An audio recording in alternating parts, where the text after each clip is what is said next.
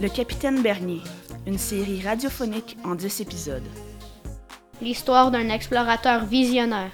À travers différents témoignages et la participation des élèves de l'École des Trois-Soleils, voici l'histoire du Capitaine Bernier. Cette semaine dans le sillage de Bernier. Ça fait plus de 100 ans maintenant, les passages de Bernier ici. Je voulais savoir, y a-t-il des monuments ou y a-t-il des traces qu'on peut retrouver de Bernier ici au Nunavut?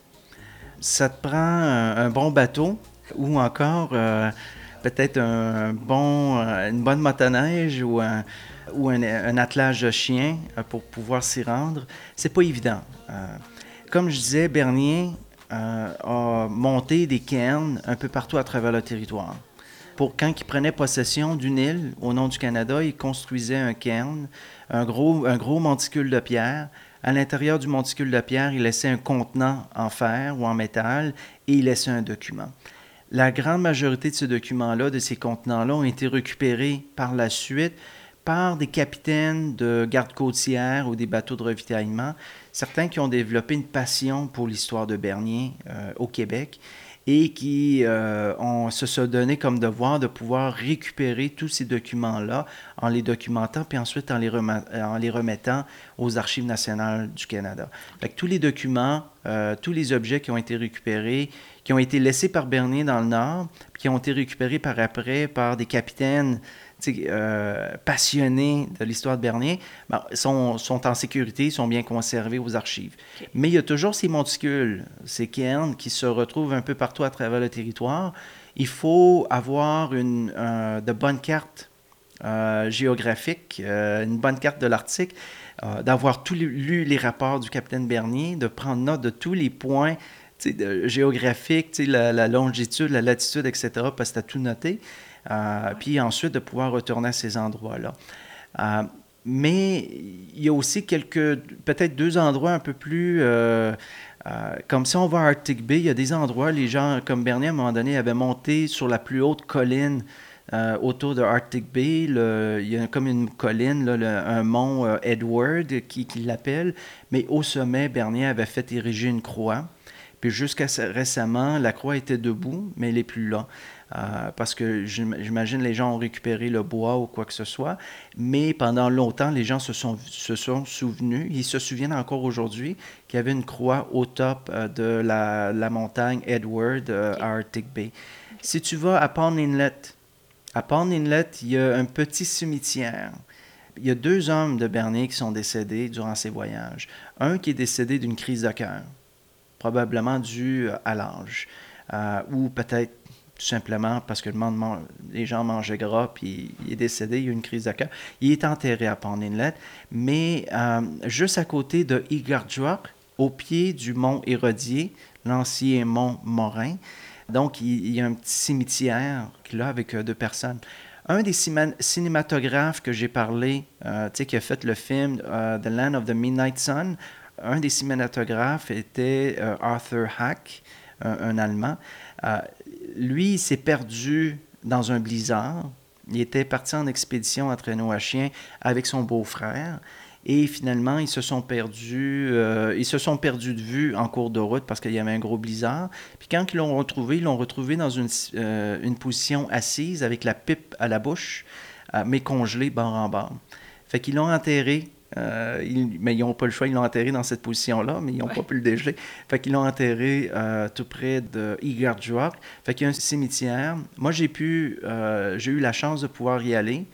Il y a une des croix qui était tombée à terre. On a pu la remonter, la remettre en état. Donc, ce petit cimetière-là, qui est tout près, donc, là où est-ce qu'il y avait la Berniera, le poste de traite du capitaine Bernier. Okay. Là où est-ce qu'il y avait le poste de traite du capitaine Bernier, on peut s'y rendre encore aujourd'hui. C'est à peine 5 km de Pond Inlet. Ça prend tout simplement quelqu'un qui puisse nous prendre en bateau puis de s'y rendre. Il reste encore des vestiges de tout ça? Moi, quand j'y suis allé avec Nutarak Konilusi, l'aîné qui m'a beaucoup aidé, guidé concernant l'histoire du capitaine Bernier, les hommes d'équipage, mais aussi les hommes et femmes inuits qui ont contribué aux expéditions, c'était son camp traditionnel. Il a grandi à cet endroit-là. Il m'a montré où était sa tente, où est-ce qu'eux habitaient. Puis il a également tracé dans le sol où était la fondation du poste de traite du capitaine Bernier, où est-ce que Wilfrid Caron a passé plusieurs années également. Mais évidemment, on voit de l'herbe qui commence à pousser, fait que c'est plus difficile de voir où est-ce que c'est. Mais il y a une petite cabine qui est toujours là, mais qui n'a rien à voir avec... qui n'est pas utilisée maintenant. C'est utilisé à des projets scolaires, à des fins scolaires essentiellement, parce que c'était aussi un campement traditionnel. Même si c'était le poste de traite, il y avait des Inuits qui ont habité là pendant de nombreuses années, avant et après Bernier. C'était un lieu traditionnel, un camp traditionnel. Il y a là où est-ce que Bernier faisait prendre son bateau dans les glaces. Albert Harbor, le port Albert. Donc, c'est un endroit qui est très bien protégé des glaces. C'est vraiment un petit port naturel. Okay. Il y a de l'eau profonde là. Moi, j'ai pu m'y rendre aussi. Puis lorsqu'on marche sur les berges, on trouve encore du ficelage, du cordage qui était probablement rattaché au bateau du capitaine Bernier ou encore du bois qui probablement venait du bateau ou de la cargaison du bateau du capitaine Bernier. Fait qu'il y a quelques objets qu'on peut retrouver comme ça. Mais sinon, il y a aussi le rocher Bernier, Titiralik, à la Pointe Canada, sur l'île Bylot, c'est un monument. Selon moi, c'est un monument, c'est le rocher Bernier. Il y a une date d'inscrit sur le rocher. Je pense qu'il faudrait peut-être faire un effort éventuellement pour bien s'en occuper et pour pas que ça disparaisse. Parce qu'il y a des écriteaux, c'est ça, on peut lire quelque chose là-dessus. Puis, si on déterre aussi, on en voit plus. Oui, puis c'est également un endroit où est-ce qu'il y a eu des camps traditionnels inuits. Puis tu vois des campements, tu vois des vestiges d'anciens campements lorsque tu marches un peu autour, là, plus à l'intérieur du territoire, bien là, tu vois des traces d'anciens campements traditionnels. C'est là aussi que les Inuits allaient chercher la pierre à savon pour faire de la sculpture. Et également, si tu montes en montagne, parce qu'il y a des montagnes très hautes, lorsqu'on va plus loin à l'intérieur de l'île, il y a des montagnes très hautes, et en haute altitude, on retrouve des troncs d'arbres qui datent de plusieurs millions d'années. Mais des troncs d'arbres, genre, qui peuvent faire 3 pieds de hauteur, environ peut-être 20-25 mètres 20 à 25 cm de circonférence. C'est quand même assez gros. C'est pas des petits boulots, là. C'est des gros... ça ressemble à des gros arbres. C'est eux qui ont apporté ça dans le temps? Ou non, c'est des vestiges. En fait, c'est un endroit où il y a des archéologues qui ont pu déterminer qu'il y avait une forêt, somme toute, tropicale dans l'Arctique, vu là plusieurs millions d'années. Ça remonte à 2-3 millions d'années. Il y avait une forêt. Il y avait de la forêt tropicale. Il y a même des fossiles d'animaux que tu retrouves dans des forêts tropicales, des tortues, ce genre de trucs-là. Donc, il y avait un climat beaucoup plus tempéré qu'est-ce qu'on a aujourd'hui. C'est ça. Donc, le rocher Bernier est comme un peu la porte d'entrée vers cette histoire-là, l'histoire inuite, puis ensuite une histoire très lointaine, préhistorique, oui. Où est-ce qu'il y avait... un autre type de climat complètement très différent dans l'Arctique. Donc, puis il y a des endroits là, où tu retrouves des troncs d'arbres alignés, c'est plusieurs dizaines de troncs d'arbres alignés les uns sur les autres, qui les gens ont peut-être utilisé autrefois pour du charbon, entre autres, parce que ça brûle, ces affaires-là, mais qu'aujourd'hui, il y a des archéologues de l'Université Laval et autres qui ont récupéré de ces troncs-là. Oui. D'ailleurs, il y a un des troncs d'arbres qui est au bureau de Parc Canada, le bureau de Parc Canada à Pond Inlet. Il y a un des vestiges, il y a un des archéologues qui a apporté un de ces troncs d'arbres-là au bureau pour que les gens puissent pas, au lieu de chercher partout, là, ben, qu'ils peuvent tout simplement aller au bureau de Parc Canada puis voir le tronc d'arbre. Donc, il est là à Pond Inlet. L'autre monument, puis l'autre endroit, je pense, qui est important de souligner, c'est quand Bernier a pris possession de tout l'archipel arctique le 1er juillet 1909, une action très personnelle et je dirais même unilatérale, mais qui fait préséance aujourd'hui, qui fait comme si c'est un référent, ça fait référence aujourd'hui au niveau des questions de souveraineté dans l'Arctique. C'est un moment fort de l'histoire pour la souveraineté canadienne dans l'Arctique. Bernier avait érigé une plaque qui, justement, pour commémorer la prise de possession de tout l'archipel de telle, par exemple, longitude ouest à l'autre longitude est. Donc, c'était vraiment comme une pointe de tarte On appelle ça la théorie ou la souveraineté sectorielle, une théorie sectorielle de la souveraineté ou de l'occupation du territoire. Fait que du pôle nord jusque vers le sud, donc Bernier prenait possession de tout ce qui se retrouvait à l'intérieur de cette pointe de tarte-là, au nom du Canada, qui contenait donc l'ensemble de l'archipel arctique. Sur l'île Melville, dans l'Arctique de l'Ouest, dans le détroit de McClure, il y a l'île Melville. Ça, c'est vraiment plus au nord, c'est le passage du nord-ouest, mais c'est pas le passage du nord-ouest du sud, parce qu'il y a un passage du nord-ouest vers le sud, mais c'est le passage du nord-ouest vers le nord, en passant dans le détroit de McClure. C'est juste avant d'arriver dans le détroit de Bering. Donc, il y a l'île Melville, puis ensuite, il y a le rocher Parry. C'est là que Bernier a érigé sa plaque. Je pense que sa plaque a été récupérée ou ils ont laissé un équivalent ou une réplique. La moulure de la plaque est toujours disponible. Elle est maintenant au Musée maritime Bernier à l'Îlet-sur-Mer. Puis la plaque originale, je crois qu'elle se retrouve peut-être aux archives ou quelque chose du genre. Mais le rocher Parry, c'est là que Bernier a fait sa cérémonie de prise de possession de l'ensemble de l'archipel au nom du Canada. 1er juillet 1909. Donc, tu en as parlé, il y a un musée maritime. Oui. Il y a le musée maritime Bernier. Il y a aussi un monument, je pense, à Lévis en son honneur, qui a été érigé, qui est comme une espèce de statuette. Oui, c'est ça, ils ont fait le dévoilement, il y a quelque temps, je pense que ça fait 2-3 ans de ça, un monument en l'honneur du capitaine Bernier à Lévis, parce que, Bernier était originaire de l'Îlet-sur-Mer. Donc, c'est pour ça qu'on retrouve le musée maritime Bernier, qui est aujourd'hui le musée maritime du Québec, mais que le pavillon s'appelle, je pense, le pavillon ou l'édifice Joseph-Elzéar Bernier. Ils ont quand même gardé un peu l'histoire de Bernier, mais ils ont tenté d'un peu de nationaliser le musée, puis un mandat plus large, d'élargir le mandat du musée pour s'occuper de toute l'histoire maritime du Québec. Mais évidemment, l'histoire de Bernier joue un rôle important. C'est toute la navigation à travers les glaces, qui est quand même une expertise qui est unique au Canada, là, puis je dirais même à travers le monde. Tu as les pays scandinaves qui ont une expérience, les Russes, puis à part de ça, c'est les gens du fleuve Saint-Laurent qui ont cette expérience-là. Il y a comme un créneau important au niveau de l'histoire maritime qui peut être exploité. Mais Lévis, c'est là qu'il a passé la fin de sa vie. C'est l'autre moitié de sa vie est à Lévis. Il a passé un peu de temps à Québec, mais sa famille était essentiellement basée. Il y avait sa maison sur la rue Fraser à Lévis, dans le vieux Lévis, en fait Lauson. Dans le vieux Lévis-Lauson, là, sur la rue Fraser, il y avait sa maison là. Fait qu'il a passé la fin de sa vie, la deuxième partie de sa vie à Lévis. Donc, il était enterré à Lévis aussi. Mais malheureusement, quand ils ont après un certain temps, ils font le nettoyage, ils font le ménage, les cimetières, puis les vieux corps, ils enlèvent ça, puis ils vont mettre ça ailleurs. Après un certain temps, là, ils font du ménage comme ça. Puis malheureusement, ce qui était de Bernier a été complètement enlevé. Bernier avait une sorte de, comment on appelle ça, une musolée. C'était sa tombe, c'est comme une petite maison avec il mettait la tombe à l'intérieur. Je pense que c'est une musolée, je sais pas si c'est le bon terme, peut-être que je me trompe là, mais tout ça a été comme enlevé.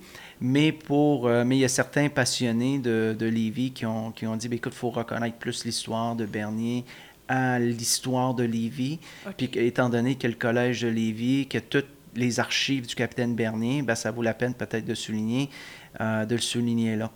Bernier, c'était un peu, on en a parlé un peu, c'était un peu comme une inspiration pour bien du monde. Et ça prenait du courage là, pour affronter à peu près tout, les grosses tempêtes, les blizzards, etc. Il était aussi fort physiquement, on en a parlé un petit peu, mais psychologiquement aussi, parce qu'il était vraiment comme isolé pendant une bonne partie de l'année.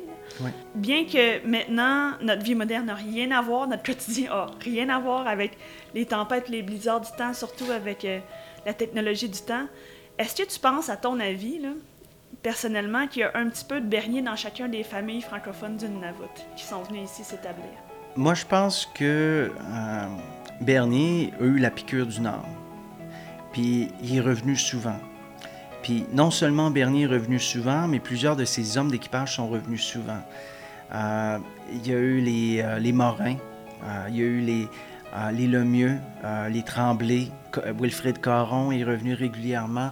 Donc, moi, je pense que puis Bernier lui-même, il disait que quand il donnait conseil quand les gens allaient le voir puis ils demandaient conseil, on s'en va dans le nord, tu sais, c'est quoi votre conseil? Puis il disait, ben, attendez-vous que vous allez avoir la piqûre. Que vous allez devenir accro du nord. Fait que, il y en a qui n'ont pas aimé ça, puis ils ne voulaient pas revenir. Il y en a eu leur voyage. Là, ils ont eu un voyage, puis c'est assez. Ils ne voulaient pas y retourner. Mais il y en a d'autres qui ont eu la piqûre, qui sont devenus accros, puis qui ont aussi, c'est le fait de sentir qu'ils jouaient un rôle pour leur pays, pour le développement du Nord. Puis c'est un peu comme la dernière frontière. C'est un peu l'esprit de pionnier. Puis même encore aujourd'hui, ben, je pense que beaucoup des gens qui habitent au Nunavut sont des pionniers. On vient ici pour contribuer, non seulement avoir une vie, notre vie, mais de contribuer à développer quelque chose qui est, dans plusieurs des cas, nouveau, que ça ne se fait pas ici. Fait que les portes sont assez grandes pour ceux qui ont des idées, qui ont des bonnes idées, qui ont des projets. Ben, finalement, comme ils vont dire, là, l'horizon, ça peut aller aussi loin que l'horizon. Il y a beaucoup de potentiel pour différents projets.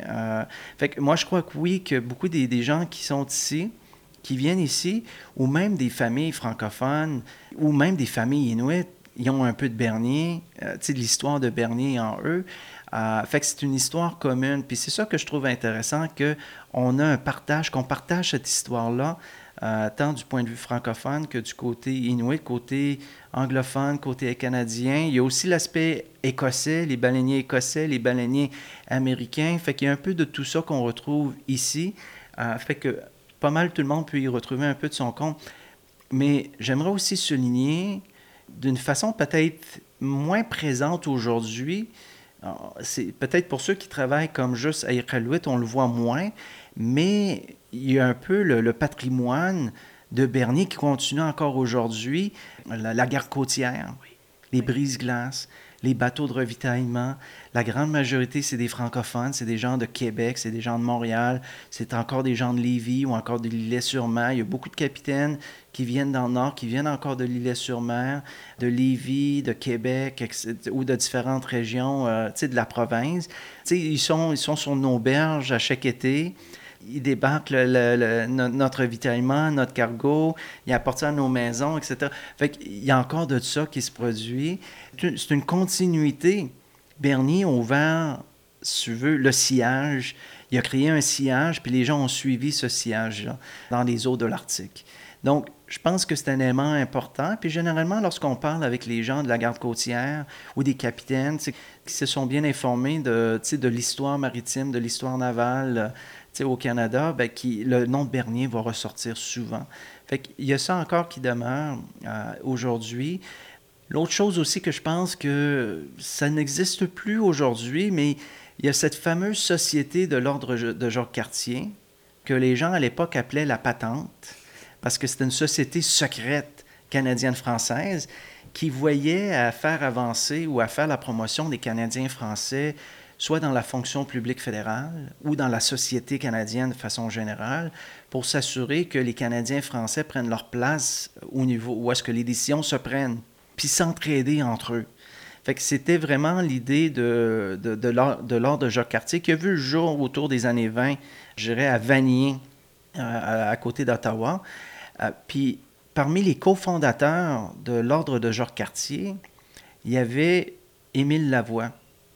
Puis Émile Lavoie, c'était cet ingénieur civil qui a accompagné Bernier durant son voyage de 1910-11, qui a permis de raffiner les cartes, nos connaissances géographiques du nord de l'île de Baffin, qui a raffiné ces cartes-là, qui ont apparu ensuite dans les cartes officielles, qui a côtoyé beaucoup les Inuits, qui a fait beaucoup de voyages, d'expéditions en traîneau à chien avec les Inuits aussi, puis qui a puis, entre autres, qui faisait même de la poésie. Tu sais, il faisait peut-être moins 20, moins 30 à l'extérieur de sa tente, puis qui avait encore cette énergie pour réciter un poème de Bonnier, par exemple, dans la grande noirceur de l'Arctique, loin du bateau du capitaine Bernier, avec des Inuits autour de lui.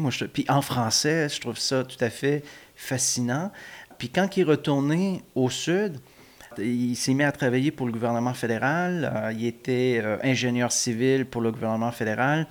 Mais il a commencé à côtoyer d'autres francophones de la région de Vanier, d'Ottawa, de l'Ontario, puis un peu de Québec.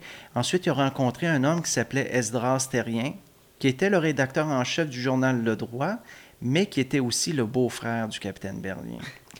Fait que c'était un très petit cercle.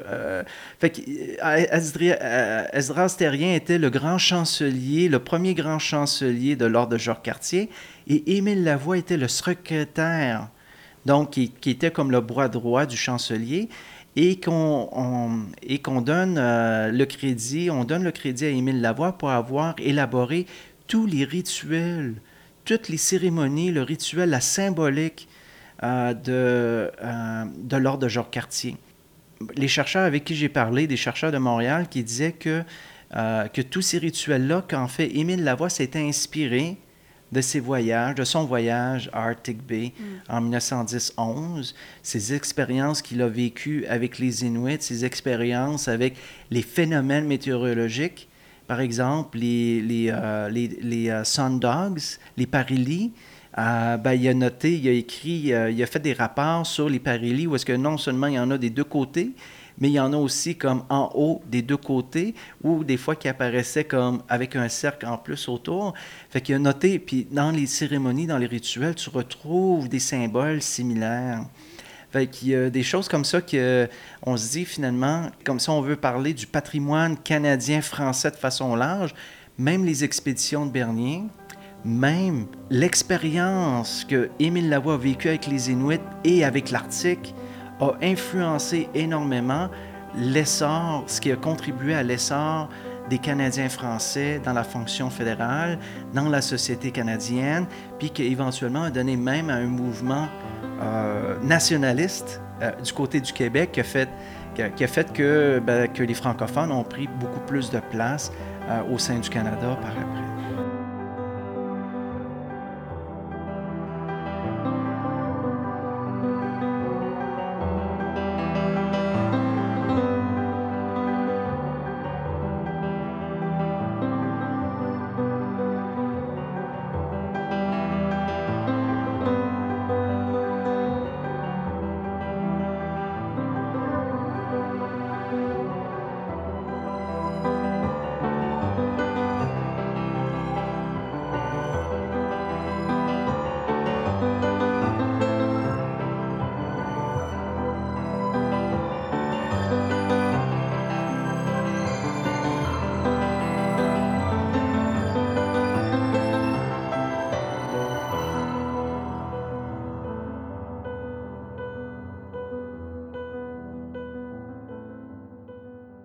Le capitaine Bernier, une réalisation de CFRT 107.3 FM et Iqaluit. Musique Jean-Michel Blais, Sébastien Tellier. Un merci spécial à Stéphane Cloutier et aux élèves de l'École des Trois Soleils. Cette série n'aurait pu être réalisée sans le soutien financier du gouvernement du Canada.